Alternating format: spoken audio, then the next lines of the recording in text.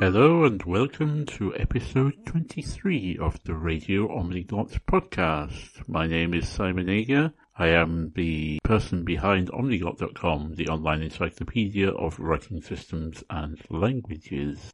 In this episode, I will be talking about Czech, or čeština, or český jazyk, the language spoken mainly in Czechia, or the Czech Republic. Česká republika. I will be talking about the Czech language itself, a bit about its grammar and vocabulary and pronunciation, and maybe a bit about its history as well, where it's spoken. And I will be talking about my own efforts to learn the language, as I have been learning it on and off for quite a few years now. Let's start with the word Czech. Now in English, it is written C-Z-E-C-H, and this is in fact a Polish spelling, because in Polish, the sound ch is written CZ.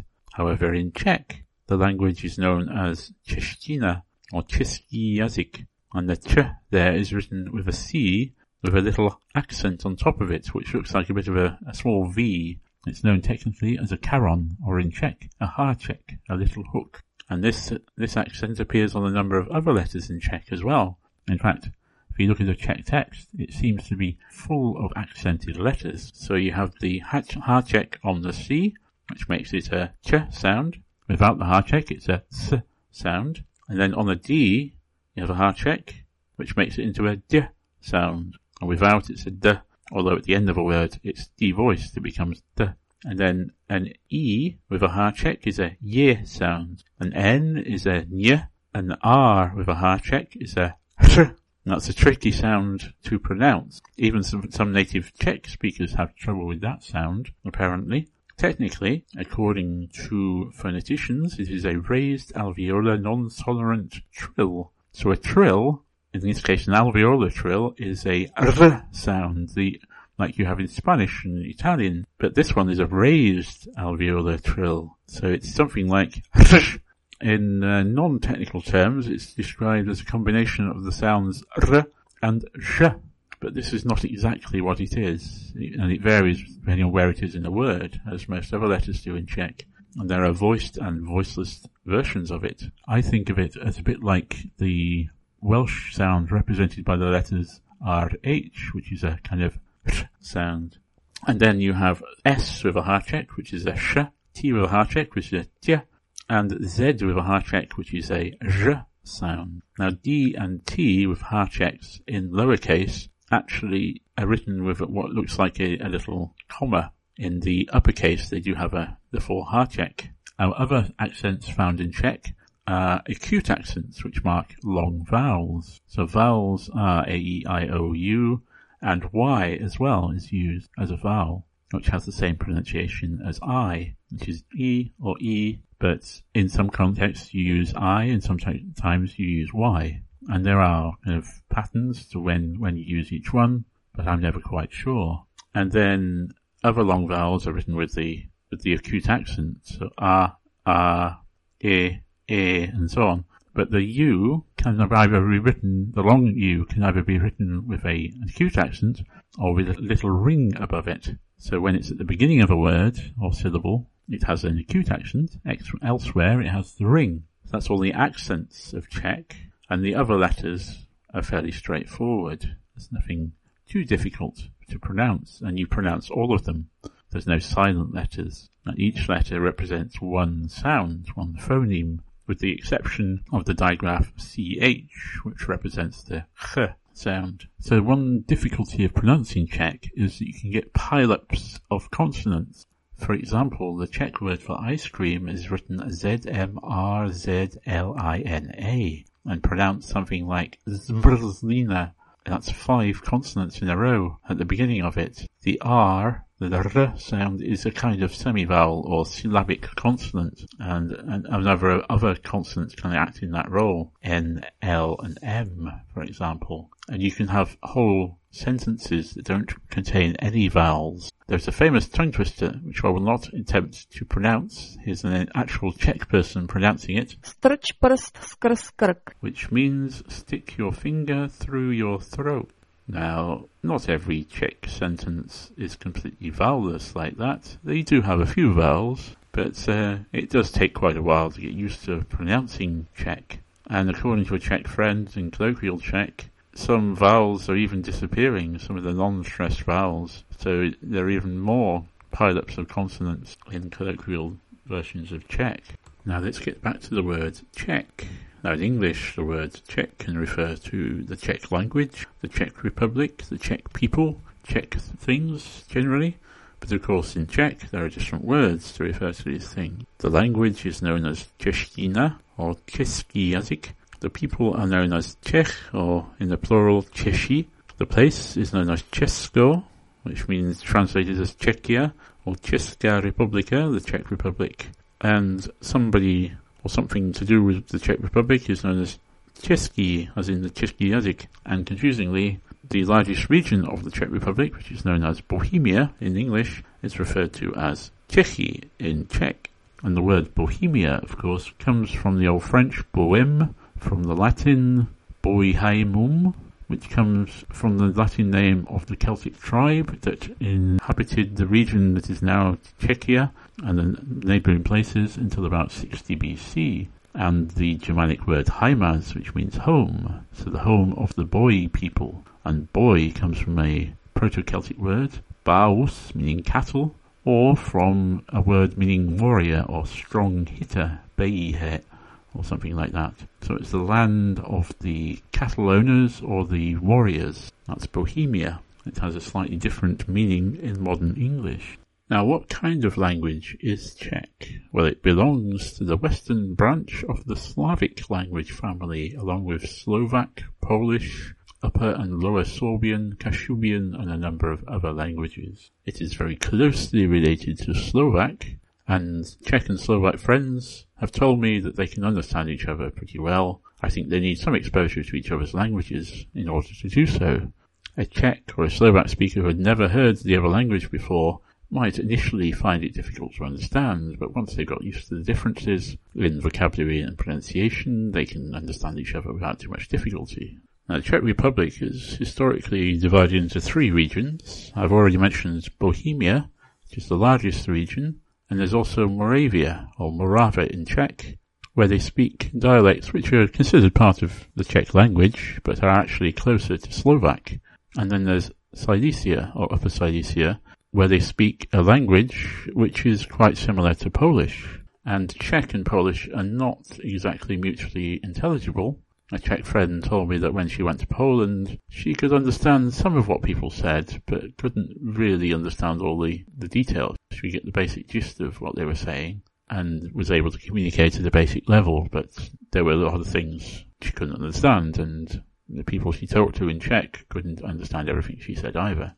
Well, people speaking Slavic languages started settling in the area that became the Czech Republic from about the 7th century. And gradually their languages developed. By about the 15th century, Czech and Slovak were starting to become separate languages, and this was partly due to religious differences. The Czechs were Catholic and the Slovaks followed the Orthodox traditions, and they developed different ways of writing their languages. The first complete translation of the Bible in Czech was published between 1579 and 1593.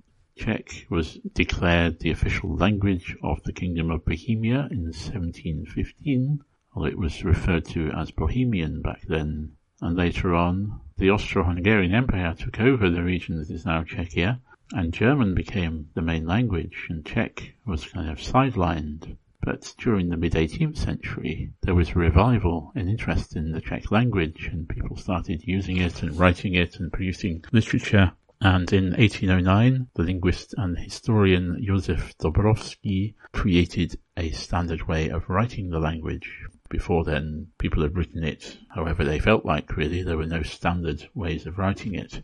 Today, Czech is the official language of the Czech Republic and also a recognized minority language in Slovakia and Poland. The majority of Czech speakers live in the Czech Republic. There are about 10.5 million people there who speak the language. There are also 2.5 million speakers of Czech in Slovakia, and about 47,000 in the USA, 37,000 in Serbia, 17,000 in Austria, and smaller numbers in Croatia, Poland, Romania, and a number of other countries. And now let's have a little look at the grammar of Czech. Now, Czech is a highly inflected language, which means that every word can take a huge variety of forms for various reasons. For example, nouns can be inflected or declined even for case, gender and number, and verbs can be inflected for tense, aspect, mood, person, subject, number, and even gender. So there are 7 noun cases, each of which has a different grammatical role. So each noun is marked to show what role it plays in a sentence, which means word order can be quite flexible. The standard word order is subject, verb, object, but if you want to stress a particular part of a sentence, you put it at the end. For example, the sentence, Medved je klobasu, means the bear eats a sausage. And as klobasu, sausage, is at the end, it stresses that the bear is eating a sausage and not anything else. If you change the orderings, you say, klobasu je medved, it means the same thing, but it moves the stress to the bear itself. It's a bear that's eating a sausage and not another creature. If you change the order again and you say Medved klobasu je, then it emphasizes that the bear is eating the sausage and not juggling with it or doing something else with it. Textbooks will probably tell you in Czech word order is flexible. You can put words in any old order as long as they're correctly formed with the right grammatical endings, then it will be understood. But in practice, as you've seen, the different orders can certainly change the emphasis of the sentence, the focus of the sentence, and some orders are more common than others. Now, Czech has 3 genders. Those are masculine, feminine, and neuter. Nothing too amazing there, although the masculine gender is subdivided into animate and inanimate nouns. Now, the genders are fairly straightforward, because most masculine nouns end with a consonant, most feminine nouns end with A or E, and most neuter nouns end with O, E, or a long E. That's I with a acute accent. So there is some overlap between feminine and neuter nouns, obviously. And then we get to the cases. Now, this is one aspect of Czech which takes a lot of getting used to. I've studied German, which has 4 cases, and Irish, which has 4 as well, and a number of other languages that have noun cases. But Czech has a few extra ones. There are currently 7 cases in Czech. My Czech children are taught them in this order. The první pád, or nominative, is the nominative case, and that's used for the subjects of sentences. For example, já ji vidím, I see her. Now, the pronouns can often be dropped because the ending of the verb indicates who's doing the action. So I could just say I vidím or vidími, depending on which part of the sentence I want to emphasize. Then the next case is druhý pád. The second case is the genitive, which is used to show possession and with some preposition. For example, její květy jsou modré. Her flowers are blue. Now you can see in English, we have the remnants of a case system. Old English had 4 cases like German, but pronouns are really the only place where you see the cases still in a few other words. So her is the genitive here, and in Czech it's její. And then the third case, třetí pád, or dative, is the dative case, which is used for indirect objects and certain prepositions of motion. An example of this is dávám jí květiny. I give her flowers. And then the next one, the čtvrtý pád, the 4th case, accusative. The accusative case is used with direct objects and certain prepositions of motion and time. So an example would be ona mě vidí, she sees me. So you see in English, I changes to me in this case. And in Czech, já, which is I, changes to mě. And then the next case is the pátý pád. The 5th case is the vocative. This is used when you're addressing someone. So if you've got a friend called Eva, for example, to say hi Eva, in Czech you say ahoj Evo. So the A changes to an O. That's one of the easiest ones to use. It's only used with names and certain words. And I love the word for hi, which is ahoy. It can also be used for goodbye. They also say ciao and various other words. And then the next case, the šestý pád, is the lokál, or the locative case, which indicates location, time, and topic. For example, jsem doma, I am at home. Now, home or house is dům. but in the locative case it's doma, at home. And then the final case is the sedmi pad, or the instrumental, is the instrumental case, which is used to show the instruments, how you do something, what you do something with, and with certain prepositions of location. For example, ona cestuje autobusem, she is travelling by bus. You see, in English we use a preposition there, by bus, to indicate that she's using a bus to travel. But in Czech, autobus, the bus becomes autobusem, by bus. And I've heard rumours that if you master all these 7 cases, there's a secretive 8th case, that would be osmi pad, which is known as the abscondive, the hidden case. It's only used when the moon is full in certain secret locations in the mountains of Bohemia, and if you manage to get to grips with all the aspects of Czech grammar, then you might be lucky enough to find out about this case, because it is used to refer to secrets and other hidden knowledge that is not available to ordinary Czech learners. And then verbs come in various forms. You've got various tenses. You've got some verbs that are very irregular, like the verb to be. And in the past tense, they have masculine and feminine version. For example, if I say I did something, I would say jalal isem, or sem jalal. But if it was a female person speaking, she would say jalala isem, or sem jalala, put an A on the end. That's fairly straightforward. But it's an extra thing you have to learn. There's plenty more that could be said about Czech grammar and language, but I think that'll do for now. Gives you an overview, a flavour of the language. Now it's time for a tune, I think. This is a lullaby from Moravia called Chaje moj zlatošku, or Sleep, my little golden one, sung by me with accompaniment played by me on the harp.